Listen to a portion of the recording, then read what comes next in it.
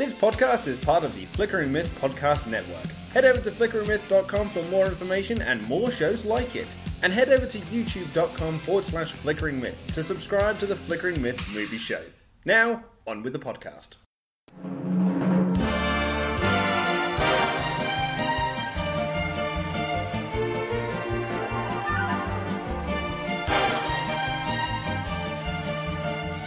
Hello everybody and welcome back to the Flicker and Myth Review Movie Podcast. I hope you are very well and enjoying the start of a brand new week. My name is Scott Davis and I am joined as ever by my lovely co-host, the mercurial Mr. Morbey, Rohan Morbey. How are you, sir? I'm well, thank you for another lovely introduction, Scott. I try. You know, it's always nice. It's always nice to be nice. It is. How are you, sir? How was your weekend? Recording this on a Monday. How was your weekend? Yeah, pretty good. I think what I did, even though it was only 2 days ago. Not much. I met up with a friend. There's a new FOP has opened in Oxford. At long last. So I was in there. I bought 5 Blu-rays in there, so that'll tie me over till next weekend. It'll be like, for me, it'll be like Edge of Tomorrow. I'll just be in this constant loop of going in, buying something, and then reset, going in, but as if I never ended up spending all that money. But the best Groundhog Day you could ever have. That sounds like. Yeah, it's kind of been my Groundhog Day for the last 10 years, to be fair. The only thing you're missing with that is the lovely shopping in the lovely FOP is staff discount, which I have over you, I guess. So, you do. Peaks and troughs. But then you have more money than me, so it balances out, I guess. And of course, you've been in the cinema, Rowan, as have I.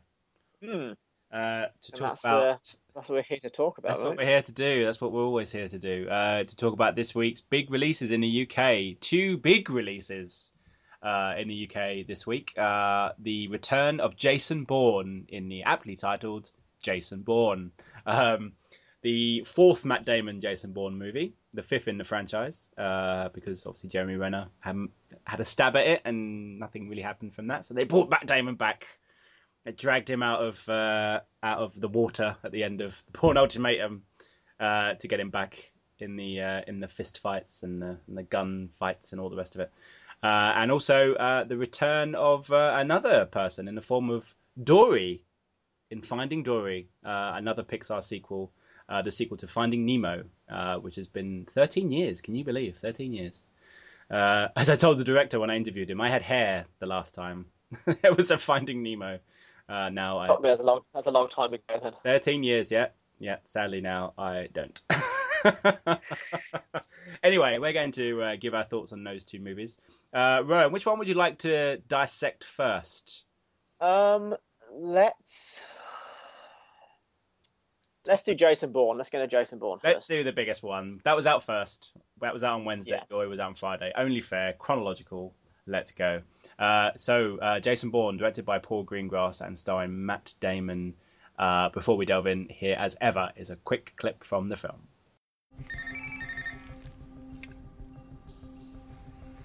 Bourne, my name is Heather Lee. I'm not in charge here.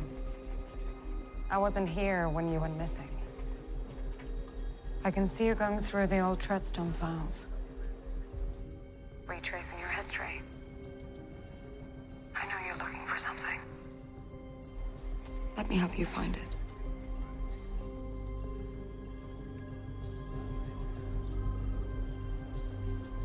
Give me that phone.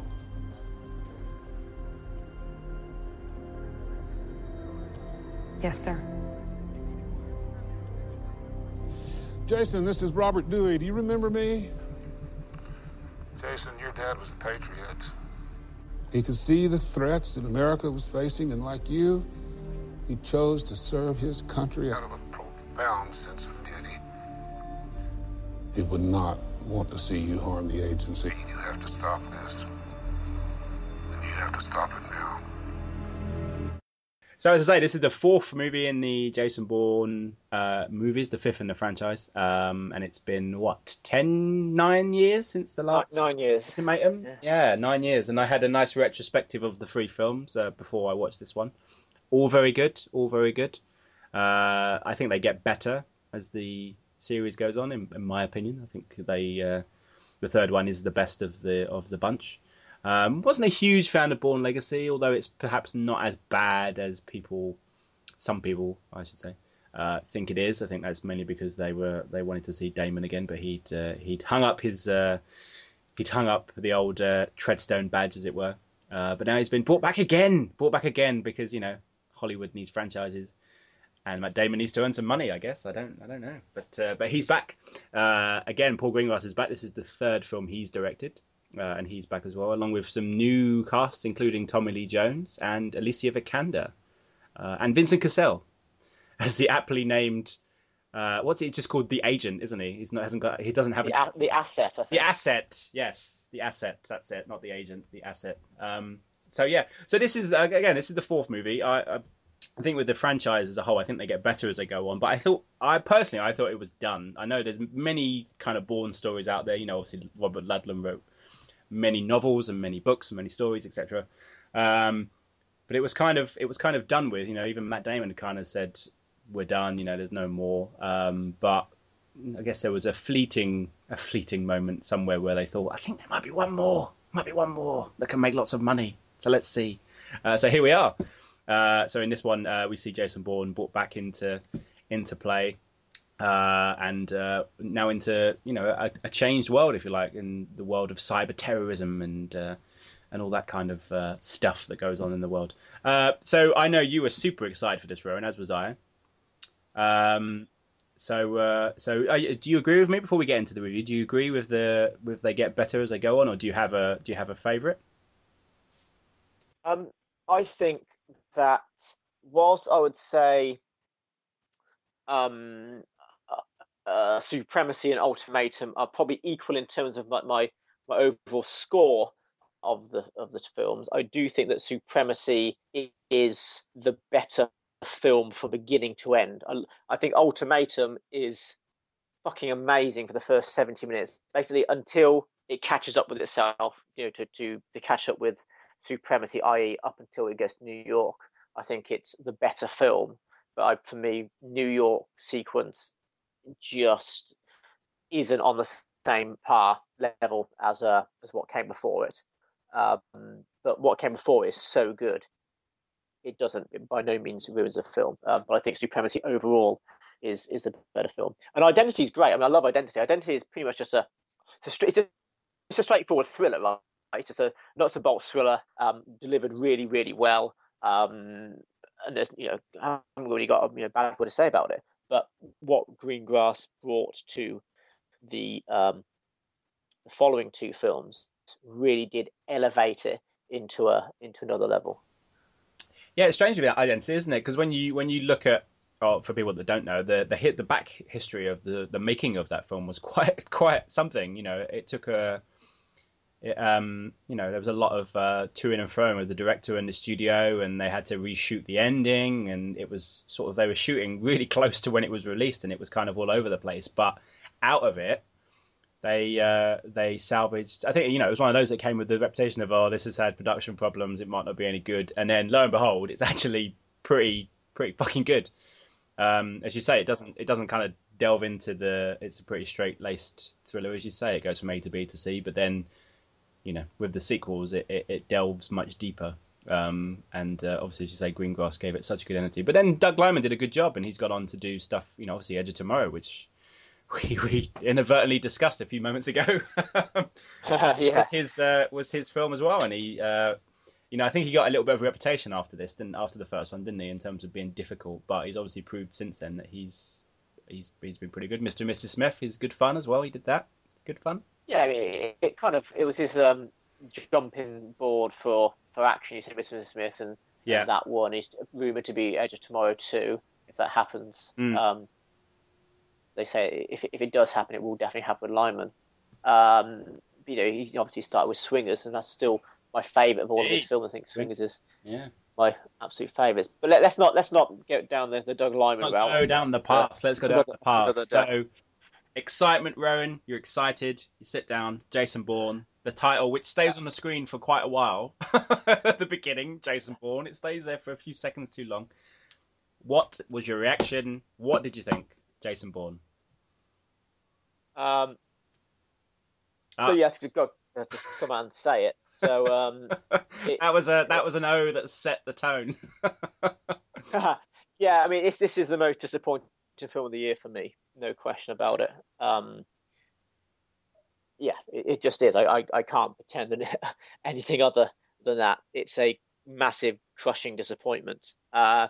And you know, I was very, very angry about what I saw when I left the cinema. This is Wednesday, so this is 5 days ago now from when we're recording. And I think if we'd done the podcast, on the Thursday night, Scott, I would have probably had more to say, and I would have been more verbose about how I say it. But now it's come, it's gone. I've forgotten a lot about it, to be honest, and a lot of the details that really made me angry, I may struggle to recall on the podcast. But I think for me, it's an interesting film because if you look at it, one could easily get fooled by thinking they're watching the same thing as Ultimatum and Supremacy. Okay, it's the same director. It looks the same. It kind of has the same sort of plot beats. It got the same, principal cast in it. It's got the same score, more or less. But it's all smoke and mirrors because you mentioned about, Greengrass, about Matt Damon's back. You mentioned somebody else, I think, coming back to the film. But two people that didn't come back are Tony Gilroy, the writer of 1 and 2 and part of 3, and Oliver Wood, the director of photography. And it's very easy to take for granted what certain people behind the camera bring and what you miss when they're not there. So you watch it, you think, it looks the same. It's got a lot of the fast cuts, and it travels the globe, and it's got Matt Damon, and he's tough and he beats people up and stuff. But I think if you really peer behind the curtain of this film, for me, it's totally different from the other two. It may look the same, but underneath the bonnet, it's completely different. So I have to say it. I think if you look at the action is frantic, like it was in Green Zone. Look at Green Zone. And Green Zone is a film I don't like. I don't know what the fuck is going on in Green Zone because of the term shaky cam. It's all over the place. And the same with this one. Now, you look at the other three, and Oliver Wood, the director of photography, he puts you kind of just outside of the action. Okay, so you can see everything that's going on. It's almost like you're watching it. But in this movie, they've tried to put you like in the fight. It's like Matt Damon and Vincent Cassel are having a three-way fight with you, the audience. When you're doing a car chase, it's like you're in the car smashing into things. And I don't want that. I don't want that from a Jason Bourne film. What Greengrass did with his 2, he made something, as I mentioned before, he took a great action thriller and then elevated it. Okay, he made it kind of real. It had an immediacy to it that the first film didn't so much have. It felt very real world, very now. And this film, it feels like they're going back to 2004 and trying to replicate that, but they've forgotten how to do it. It's like a sportsman trying to pick up a football or tennis racket or whatever 10 years later, and they just haven't played the game for 10 years. I think look at Greengrass's work. He's moved on since Ultimatum. He's made Captain Phillips, which is an amazing film. When was United 93? I can't remember what year that was, but it's almost like he's moved away from this territory. Now he's coming back, and I wonder what he thought or what Matt Damon thought reading the script that this film would bring to the overall Jason Bourne story, to the franchise that so many people love. Because I don't think anybody was crying out for this film. Maybe in 2009, perhaps, but 9 years on, I don't think anybody wanted this. And I think about when you and I talked about Independence Day, I thought, yeah, I was really looking forward to Independence Day Resurgence, because I thought there's no way that the director and the main stars would come back unless there was really a reason to come back. And that's absolutely what I thought with this one. And I don't know, mate. Obviously I'll let you have a turn because I'm doing a lot of talking here, but it just seems to me that there's a skeleton of a story. They're trying again the fucking thing I hate. Same as Spectre, right? They bring in this artificial storyline that tries to go back to the beginning and then some to link it all together to make everything bigger than it once was. Spectre tried to make Casino Royale and Quantum of Solace and Skyfall all tie into its own story, and now this is trying to do the same thing. It's trying to envelop engulf all of the other films into it and say, we are the big one. This is what it's all about. This is the major storyline. This is where all the emotion is going to come into it. But you've got Matt Damon, who's got like 40 lines of dialogue, and that's it. Okay, you've got Julia Stiles doing a truly atrocious performance. I'm talking Wooden would be fantastic compared to this. It's terrible. You've got action that I can't see what's going on. There's character motivations that make absolutely no sense. The new character, what's her name? You mentioned her name, Vikander, Alicia Vikander. Okay, so she's a rookie, yet in the next scene she's leading up an operation. It doesn't make any sense at all. Alicia, again, in the other three films, you've got people very, very high up making these important decisions. She's just like this rookie analyst, but then she's leading a team of agents to hunt down Jason Bourne. You've got lots of people getting killed in this film. Another beautiful thing about the previous two Greengrass films is there's not much collateral damage in terms of people getting killed. Yeah, sure, there's deaths. But you look at this one, the scene in London. How many people get killed there? 4, 5 people? You're just watching people getting taken out, and there's nothing fun about that. Jason Bourne pointing a gun in someone's face, kind of Jack Bauer style. Jack Bauer from the 24 TV show, yeah, just shouting, where's my information? Tell me what I want to know. I'll kill you. That's not the Jason Bourne I know. That's not the Jason Bourne I want to see. The Jason Bourne I know is someone who keeps a very, very low profile, and he only gets into kind of fist fights if he absolutely has to. He's more of a guy who just he'd rather you didn't know he was there. He uses everything around him to kind of disguise what he's trying to do. He's always one step ahead, and I just think this is just showing the same stuff over and over again, but completely diluted. And then again, if you look at the end sequence where all the action is kind of funneled, because there's not a lot of action going on for this film until we get to the end, it is destruction. There is absolutely no care for human life in this over a set piece. It's not speculation. It's a spectacle first. Cars plowing into other cars, Michael Bay style. No one cares about human life, and that isn't the Bourne series. That is not the Jason Bourne series, and it just goes into same old boring action territory that we've seen dozens of times. It's not interesting, and it to me is it's a very, very, very poor misstep by everybody involved. Well, I'll start my bit by saying that I enjoyed it more than you did, but it's not at all in the same league as the other three. It's to make no bones about it. This is one of those movies in one of these kind of franchises where it's one too many, and as much as you at the before the film thought, they made another one, fantastic, I'm excited.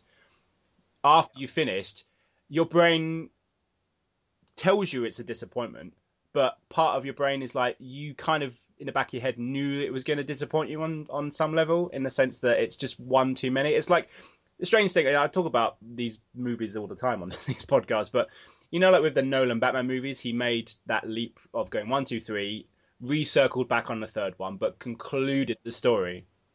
Whereas with this, it's like this is as if Nolan went and made Batman versus Superman. You know what I mean? It's just like there's no need for you to do that. There's no reason for you to take that leap, creatively, artistically, whatever you want to call it. And with this, it's got all the right ingredients, as you said. It's got all the things you want to see, but they're the things you don't want to see at the same time, because it's just like, I've seen this before. If you were gonna make this movie, for me personally, and I think it's the same for you, I would rather them not made this movie in a strange way.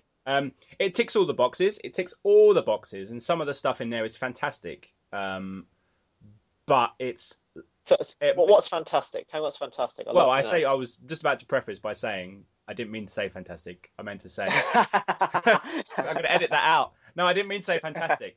Some of the stuff is very good, but it's stuff we have seen before, and it's almost as if they're trying far, far too hard to make it fresh by doing stuff like making it even more disjointed. Not in terms of the story, but in terms of the way it's shot. It's disorientating is the word I meant to say. Jarring. We've seen that before. Loads of people have taken that idea and run with it. And when the people who kind of set that tone in the first couple of movies, then come back and do that, but do it as if they're on, they're turned up to 11, if you like, using the Spinal Tap thing. There was no need to make it. It's like you said with the fight sequences. They're trying to make as if you're in some weird virtual reality where you're Jason Bourne and you're the one taking the punches.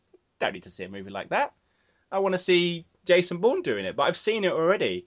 And if you're going to make a movie like this and bring him back, I want to see something that's fresh and original. And this isn't, sadly. I mean, it's good. I enjoyed some of it. I enjoyed some of it. I kind of liked the stuff in Las Vegas, but then it's pretty... Really? Well, no, but I would say that it's pretty hollow considering all the... It essentially becomes just like a revenge thing, not to give any spoilers away, but it's just a pursuit of, I'm going to kill this guy, And it's all well done because it's Greengrass and he knows what he's doing, but it's so repetitive in its nature that it almost, as you say, it dilutes everything that's good about the combo of Greengrass and Matt Damon in a Bourne movie, So Scott, I would say you look at that Las Vegas sequence. How should I say this? There's a couple. I'm going to do some spoiler talk here. Okay, go for it. So I think we need to. I'm not going to go into too much detail. I'll put the sign up at the beginning, but another some spoilers. There we go. But there's a scene in the movie where Matt Damon goes to Las Vegas and he goes to this conference room, and there's literally a bowl full of cameras, and he picks one up. There's free gadgets, and that's what he's using. That is our Jason Bourne, our hero. That's the best they could do for the sequence, this ending, this 9-year hiatus. Jason Bourne in the GoPro era. That's the best they could do. What's Tommy Lee Jones doing there? I know they write it in the story, but it's so unbelievable what's going on. The whole thing with the tech guy, and building the cloud platform, and the kind of Facebook type thing. Yeah, it goes nowhere. And I thought that could be an interesting thing, an interesting storyline, but it's there to say, this is what the government is doing now, and that's it. It goes nowhere. They're talking about assassinating him or whatever, but who is he? No one knows who he is. No one cares. He's supposed to have a relationship or a history with the Alicia Vikander, and that goes nowhere. It's just the whole thing seems so loose and just as if they made it up on the day. But what did you think of the car chase at the end? It's like Fast and Furious style of unwanted care. And again, that's not Jason Bourne. Look at the...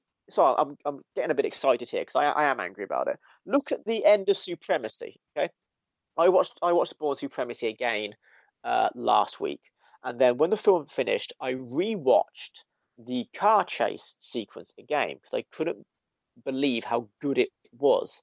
Hadn't seen the film for a couple of years, and I rewound it to a bit where Bourne, he's in a taxi, gets out the taxi, and he asks this old woman where this young girl lives, and the entire reason he's in Moscow is to see the daughter of her mother and father who he killed. Yeah, that's the only reason he's there. He doesn't know that people are after him, or he doesn't specifically know that they're after him. He gets out the taxi drives away, and this sequence just starts, and it's this fantastic build-up of Bourne knowing that, oh shit, the tables are turned, I need to get out, and I need to get out now. And it's this brilliant build-up of just scene after scene of Bourne trying to stay one step ahead. He gets shot, which slows him down. This guy trying to chase him, he uses the vodka. He uses something else, I'm sure, in one of these scenes. Oh yeah, he goes to the supermarket, grabs a rag and a vodka and something else. He knows exactly what he needs. He gets into a taxi. They start driving through, and you notice he's not crashing into people, and no cars are kind of smashing into one another. The only time he ever hits a car is when he absolutely has to. He will hit a bumper for that car to move out of his way. He's not smashing into them. And the direction and it's shot for shot perfection of how to shoot an action sequence. There's no two ways about it. If you look at Paul Greengrass's shot coverage and that finale, it's a masterpiece. It's an absolute masterpiece, and it looks for all the world that it's frantic and it's edited within into its life. If you break it down, it's absolute perfection, and how that score builds, and then it's just this final one crash. The tables or the cars have literally turned round, and it's that one crash that ends it all. You look at the sequence in Ultimatum in Tangiers when they're going from him and what's her name, Julia Stiles, I can't remember the character's name. Nikki, that's it, Nikki. They're going to they're trying to go and find this guy. The mission ends because he gets blown up. He doesn't stop there. Bourne then knows that Nikki is a target. So again, he's on the back foot. He's having to chase after her while someone else is chasing after her. Got like three-way chase going on. Bourne on the rooftops, the guy on the ground, Nikki, young girl, vulnerable. Bourne jumping through the windows, the way the camera follows him in, and a quick cut where you have to, otherwise it'd be CGI territory. And then he does all that, and then how he jumps in to that final window just before the guy's going to pull the trigger, and that fight happens. Again, a fantastic fight, close quarters. It doesn't take that long. It's brutal, but it's believable. And it's just a fantastic sequence, absolute masterclass. The scene in Waterloo, again, Bourne using his surroundings, guiding this guy through a busy underground station, brilliant. But in this one, the finale is what? It's just cars being ploughed into. We're talking 30, 40, 50 people must be dead because of what happens in this film. I know it's not Bourne doing the driving, but it's the mentality of the filmmakers that says we're going to titillate the audience by showing them all these cars being crashed into. But that isn't what you've built this premise on. It's not how you've built this fantastic series. The reason why they were so good, because they didn't have scenes like that. They avoided that kind of crap. And the tone is so serious. The tone of the film is so serious, as it should be. But sometimes you can get away with carnage if you've got a bit of a silly or fun tone. Let's call it fun. Look at the sequence in Bad Boys 2. Okay, it's crazy, I know, but the characters, there's wisecracking going on. There's back and forth between the characters. It's very, very over the top, and you're supposed to say this has never happened, but I'm enjoying it because of the tone. The tone of this is so serious, and I'm thinking this is utter madness. He drives a car on top of another car. What the fuck is going on there? It's lunacy to me how Greengrass could have thought this was a decent action sequence for this particular franchise. It blows my mind. Yeah, it's very true. It's surprisingly by the numbers as well in terms of its like script and stuff like that, which wasn't ever kind of the point with Bourne. It always kind of, as you say, stretched itself to be, have something fresh and different to say about the those kind of movies. Like obviously Bond had become something else, and then these movies came along and were a big kind of fireball, if you like, that made action movies fun again, but also compelling and interesting. Whereas this one's kind of not. It's kind of the thing you said about the 24 episode, that kind of rings true in a way, in the sense that it's a really kind of adequate 24 episode, as you say, with Jack Bauer shouting and stuff like that. When you get to like season 4 and season 5, when it's just getting to that point where you're thinking, yeah, this can't go on for much longer. I've kind of had enough. I kind of had enough of it, and didn't give it the shot in the arm if you like, that you thought.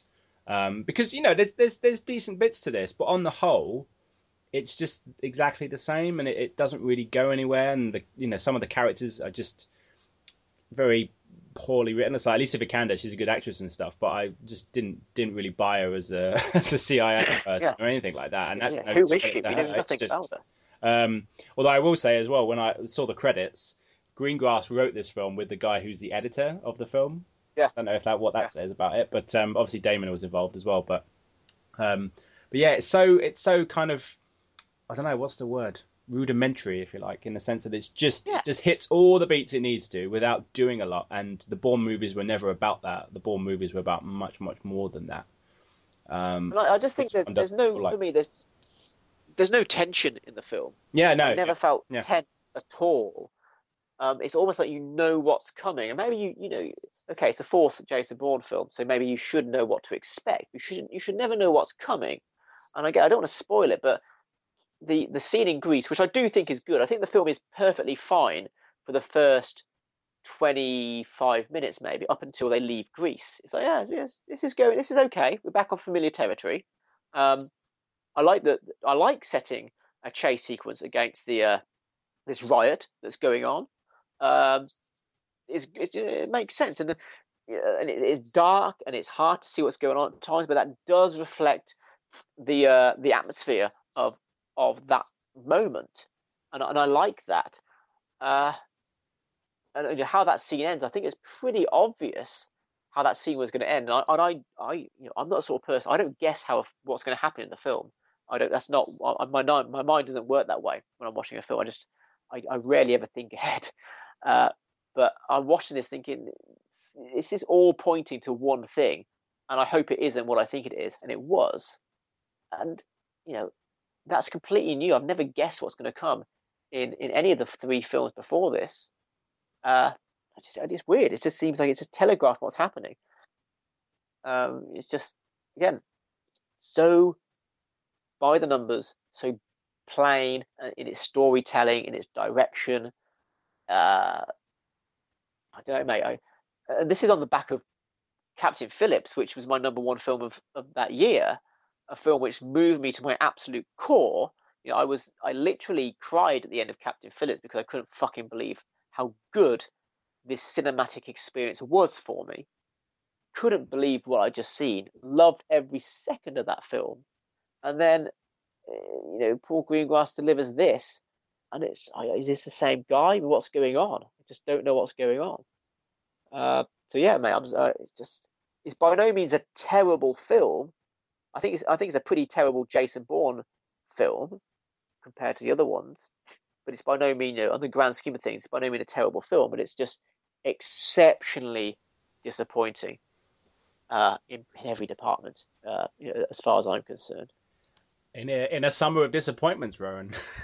Exactly. No, seriously though, you're right in saying that. In a summer of disappointments, you expect, or you hope, or at least I hope, that bringing something back that was really, really, really good, back again, you have to have the expectation that it's going to be at least on par with the last film. I think you have to expect that. You should expect that. You should demand that. And for it to not even be half as good as any of the previous films, Greengrass or not, is, to me, it's almost unacceptable. And you talk about disappointments. Yeah, we talk about this every week, or at least it seems that I'm like a broken record. I talk about how disappointing all these films are to me every single week. I really, really thought Jason Bourne would buck that trend. I really, really thought that this would be the action thriller that I've been looking forward to all this year, and it just didn't do it. And I don't want to talk about other franchises, but if you look at something like the Mission Impossible, at least in that series they're trying to do something that you didn't see in the last film. Bringing in new directors, new set pieces, new characters that are a lot of fun to be with, and they're not just rinse and repeat. They're trying to make each one different.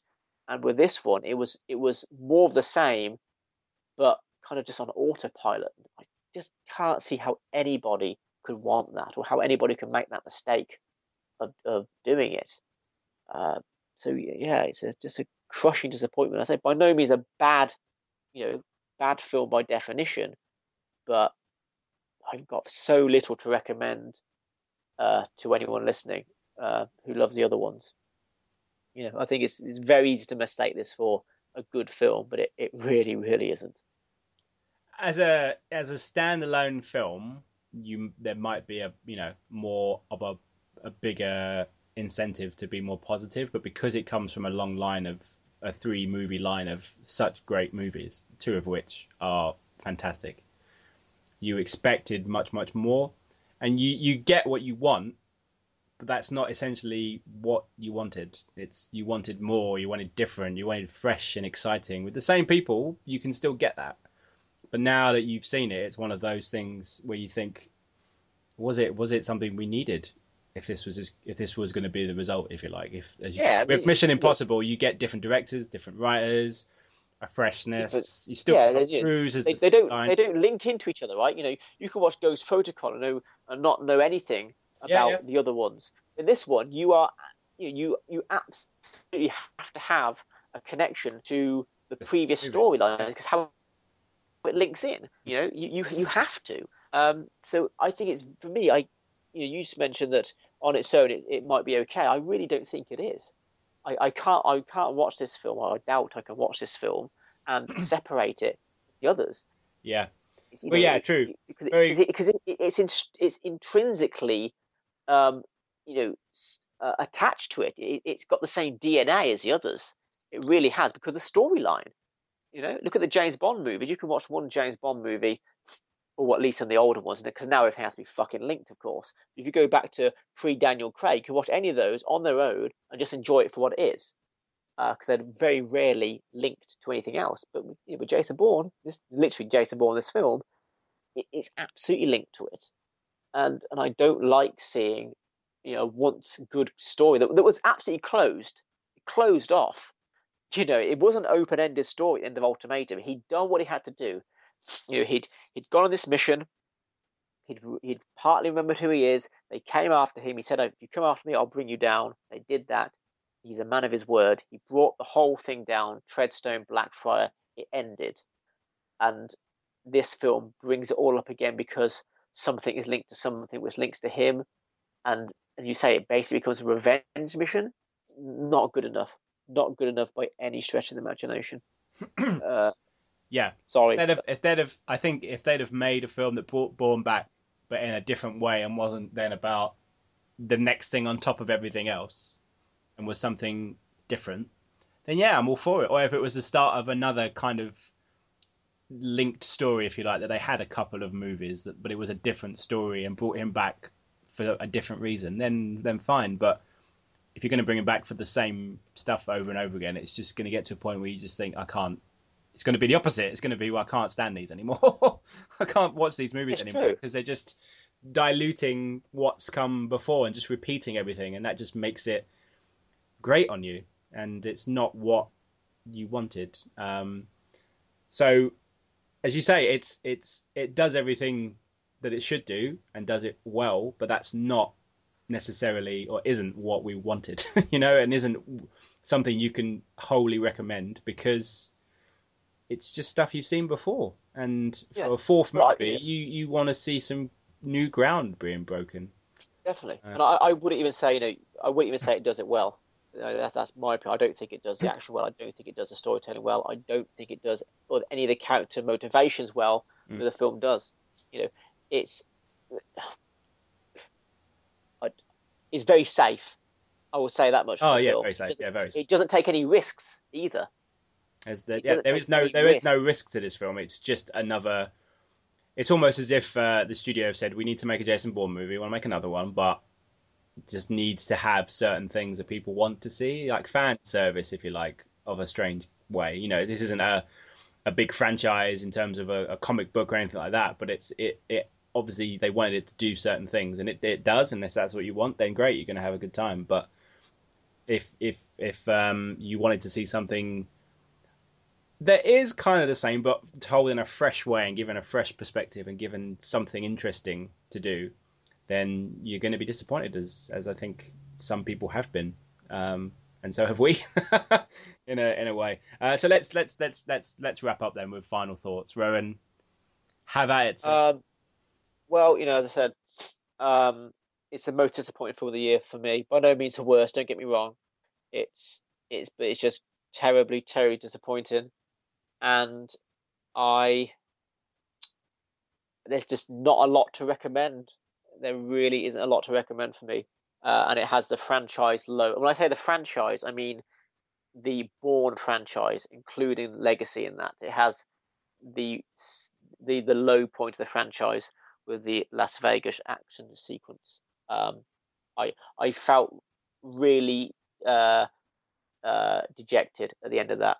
Really, just low shoulders, sunk down, head low whilst watching it. I couldn't believe what I was watching.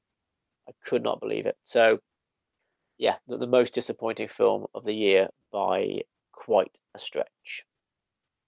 2.5 stars, which I know it sounds like I'm doing a 1-star review here. No, I'm not doing that, but it's watchable. It's watchable, but I don't have a lot to recommend. So yeah, 2.5. Yeah, I was at 2.5/3. Even if I was to say 3, that's not a positive 3. It's a 3-star if you like, but a disappointing 3-star for what has come before. But yeah, 2.75, let's say. But on guns ahead, as it were, 3 stars, but just barely, and that's a huge disappointment. Not the most disappointing film of the year, but it is definitely, behind my most disappointing film of the year, as maybe the second or third most disappointing film of the year. Probably the second most disappointing film of the year, of the summer, especially. Had such high hopes. And again, we are not saying it's shit. It is worthwhile watching, but don't expect what has come before in terms of quality. But it's still definitely something to see in the cinema, and definitely something to go and see on the big screen with good sound system, etc. But it has to go down as a disappointment, very sadly. But it's not. We're not talking about 1 stars, are we? It sounds like we are talking about it's awful, 1 stars. This isn't Independence Day realms. So there we go. From one disappointment, let's move on to the second film I'm going to talk about, which is Finding Dory, the sequel to Pixar's 2003 mega hit. Before we delve in, of course, here's a quick clip. Wait, no. I know where my parents are. They're in, what's it called? The place, Soap and Lotion? Open Ocean. Open Ocean! Open Ocean? I know where that is. That's the exhibit located right next to... I don't care. Easy. If you're trying to get to the Open Ocean exhibit, just go through the pipes. Through the pipes, great. Through the pipes? Yep, take 2 lefts, swim straight, and you'll hit it. Oh, that's a lot of directions. Did you get that, Hank? All that? Yeah. Great. Let's go. I'm not going with you. I won't fit. You have to go by yourself. I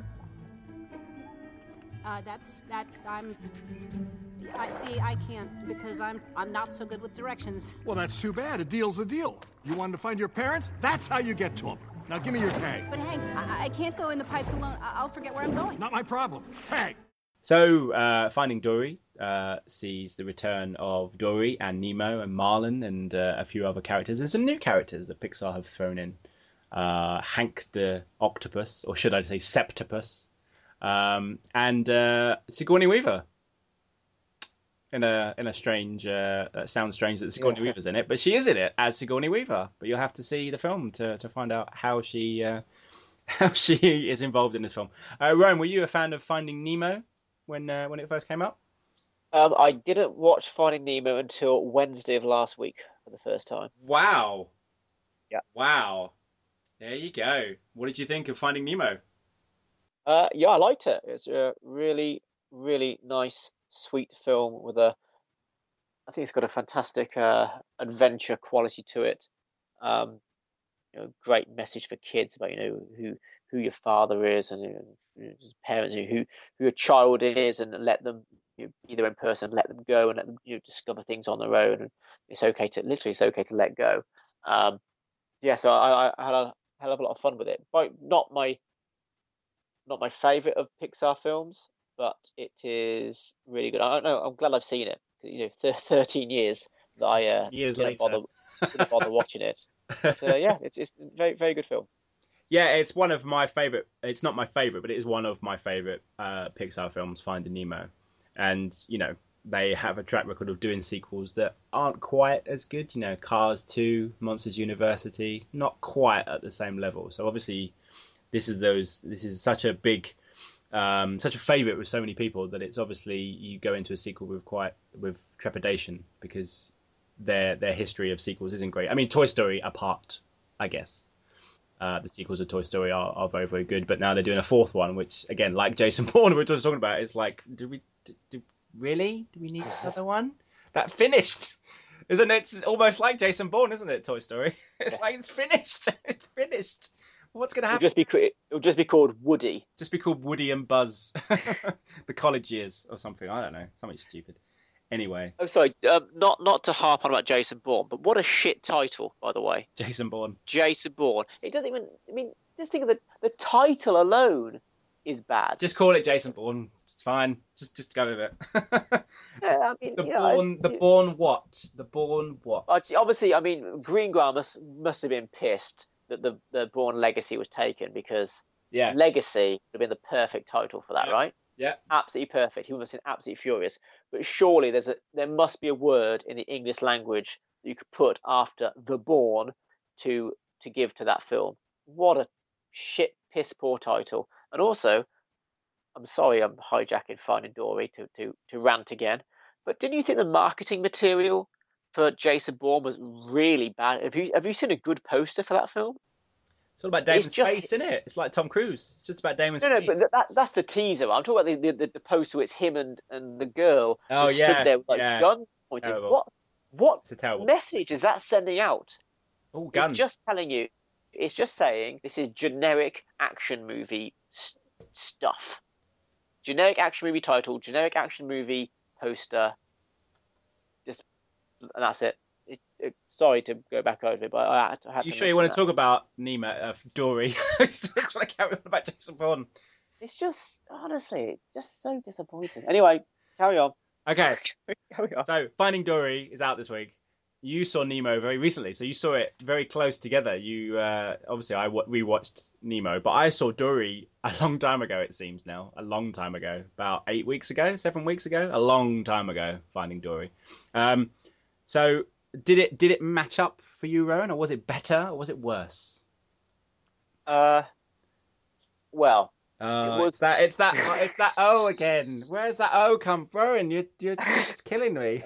I liked it for the most part. I definitely don't think it hasn't got the heart for me of Finding Nemo. It hasn't got the that just genuine. No, genuine is a word. I don't think it's a genuine as Finding Nemo. It's probably again yet another unneeded sequel. I don't really think the film adds a lot to its characters, But maybe I'm reading it in too much. Maybe I'm reading into it too much because it is a Pixar film. It is for kids, etc. But I do think Pixar is the creme de la creme of animation, right? So I think you have to hold it up to its own standards. I think the film is fine for a while. I do think it runs out of steam way before the end. Way before the end, which isn't a good sign when the film is only like an hour and 35 minutes or something. I think it's fine, Scott. I enjoyed it for the most part.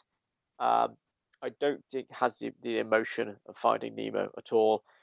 Finding Nemo's got by far the best shot of any of these two films. There's a scene in Finding Nemo where I can't remember who it is. Someone is telling Nemo about his dad and what his dad is doing. He's crossing all the oceans to get to his son, and the camera is just looking at Nemo from above, and he's looking up at us, and it's pure admiration for his father. And for me, that is the shot of Finding Nemo. That's the absolutely best shot of Finding Nemo. And that encapsulates the entire thing. Just that fantastic sight of a son learning about his father's true character, especially when they parted on bad ways. My dad is a real hero, sort of thing. and I don't think this film had any of that heart. And if it does, it's very, very obvious. It doesn't have that kind of that shot for me that encapsulates the film in one shot. I think it's a lot more aimed at smaller children. This one, I think the stuff, I love the adventure of Finding Nemo, going from one part of the world to another. This one obviously doesn't have that because they get stuck at this zoo for a while. I'm not zoo. What is it, like whatever it's called? I think the stuff with the octopus. The octopus is a nice additional character, but I do think they really, really, really stretch his character and what he can do. And also, I mentioned it before, that I think the bit at the end, once the Dory story, there's a rhyme for you, once the Dory story is concluded, all that stuff that happens after it with the van and I really did not like that at all. But I know, Scott, this is one of your very favourite films of the year, so I'm not shitting on it. I think it's perfectly fine. I liked it. But for me, it's certainly not as good as Finding Nemo. Well, yeah, that's good though. You liked it, at least. Liked it. I liked it. I would definitely recommend it. There's no doubt about that. Definitely recommend it, especially for families and stuff. Yeah, summer holidays, perfect. I will say, everybody, that there's fireworks going on in the vicinity of my house, so apologies if you hear fireworks. That's fireworks good on this podcast, Scott. Obviously, I was gonna say, it's obviously from Rohan. Someone agrees with Rohan's review of Jason Bourne. Set off the fireworks, he agrees. I loved Finding Dory. I loved it, absolutely loved it. As I say, I went into this with quite low expectations, actually, because the sequels, because obviously my favourite is Monsters Inc. So they did a sequel to Monsters Inc. and it wasn't particularly good.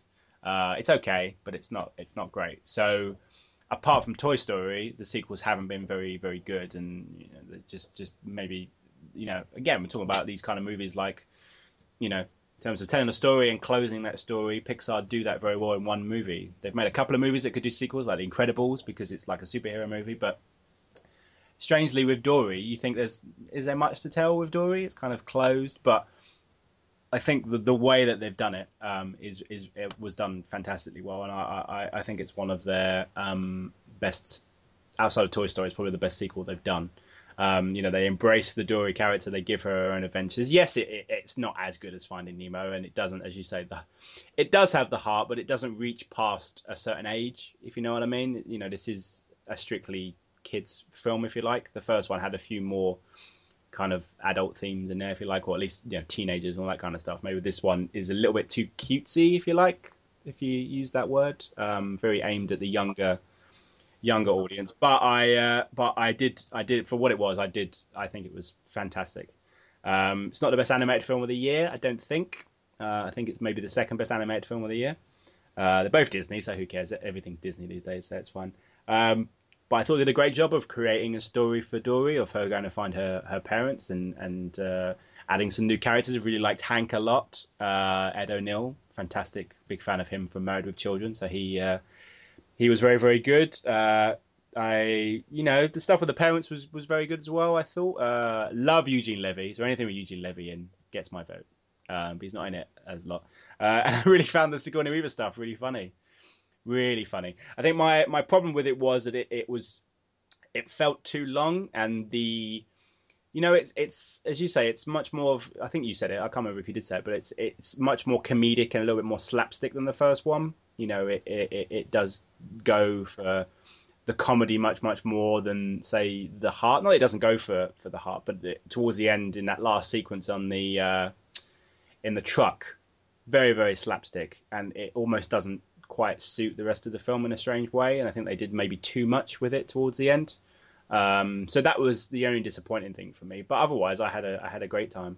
I apologize in terms of my review here, because I saw it a hell of a long time ago, it seems. I saw it in June at the Edinburgh Film Festival, so it's going on 2 months now. So, but I think it does what it does very, very well, and it's very, very funny in places. Tries to be too funny in places, but it is very, very funny. It's very, very warm. But it is slightly more aimed at the younger audience rather than adults. Adults will have a good time, but it's probably more forgettable for adults than it is for kids. Kids will have an absolute quote unquote whale of a time. I'm here all week. Don't worry, I'm here all week. Tip your waitress. But I think for what it is, I think it's fantastic, and I really really enjoyed it. And I look forward to seeing it again when it comes out on Blu-ray. I'm sure it will look amazing on Blu-ray. I'm sure it will. And it's it hasn't been released in the UK. It's been released in the UK for a couple of days.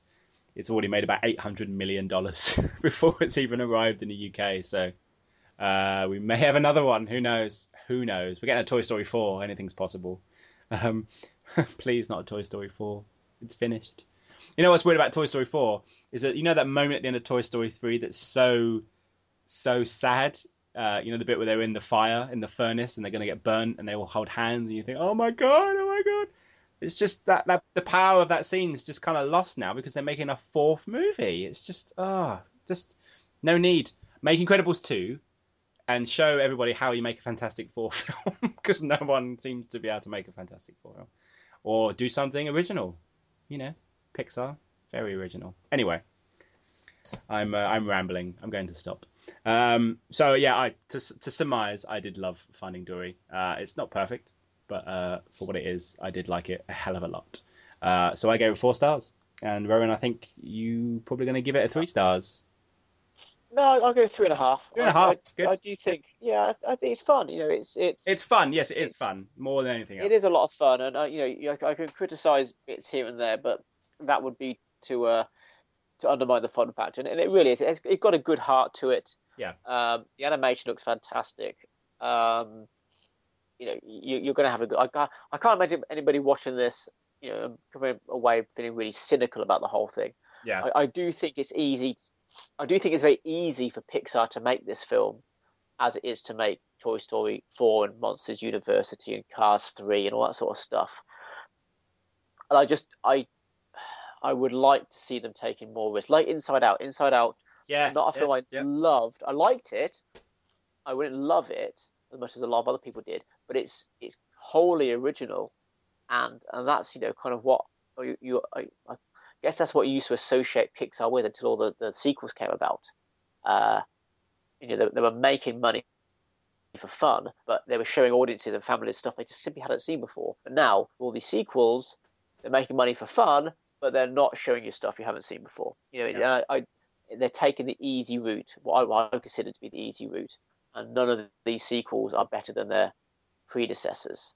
And you would imagine someone like Pixar, all the fantastic creative energy that there must be at that studio, they must have something better they must have a better story to tell than Finding Dory. That's all I mean. It is perfectly fine. There must be something better out there than this. Indeed.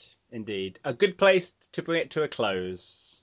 The old podcast. I forgot what I was going to say then. I lost the word. Well, that's another episode wrapped up. Thank you, Rohan Morbey, for your time as ever. I know you're busy with lifting weights or whatever it is you do on your Monday nights and eating lean chicken. Although I did have a chicken salad today because I'm trying to be healthy. But yes, sorry to drag you away from such things. Okay. But where can people follow you on the Twitter sphere? Well, you may as well follow me at RohanMM.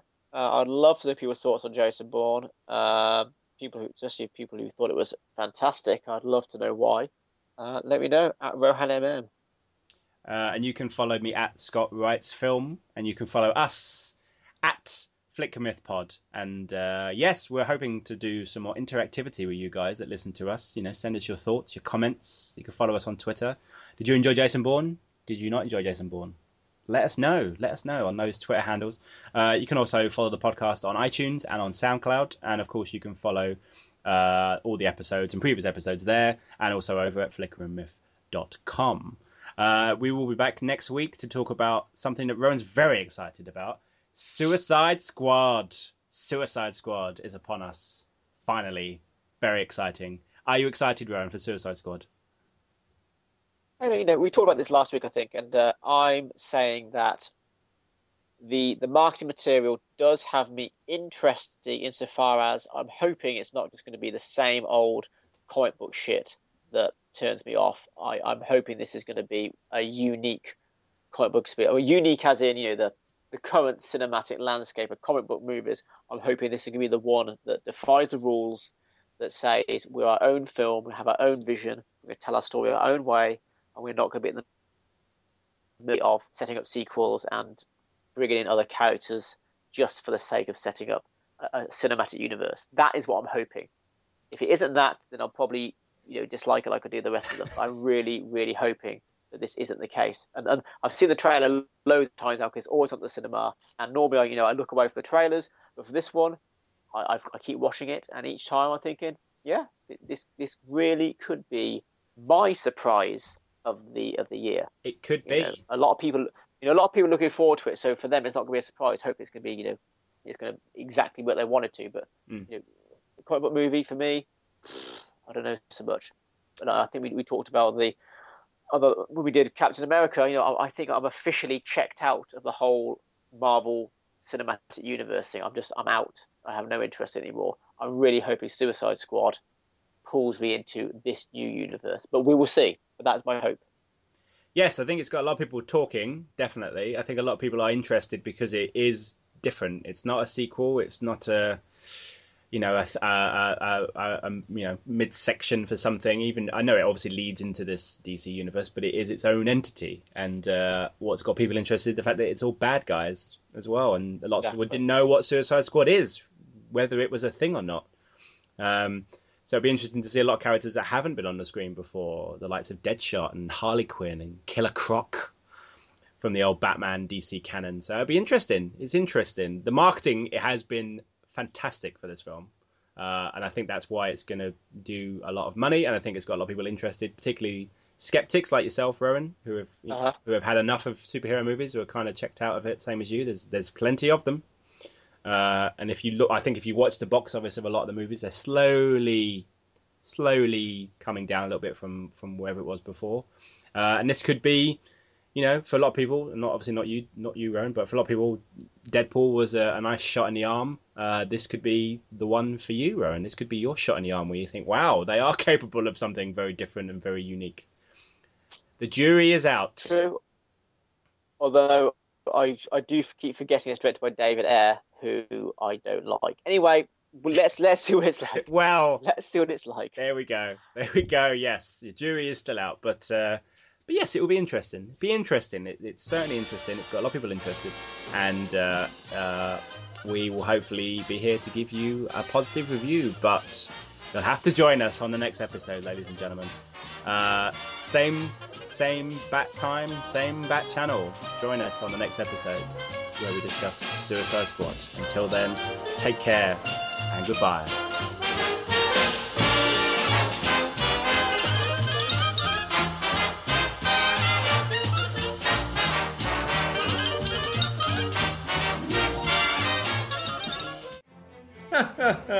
Great stuff, guys. This has been a Flickering Myth Podcast Network production. For more information, head over to flickeringmyth.com for more shows like it. Find this show in iTunes by searching for the podcast name, and head over to youtube.com/flickeringmyth to subscribe to the Flickering Myth movie show. We'll see you on the next podcast. Take care. Bye-bye.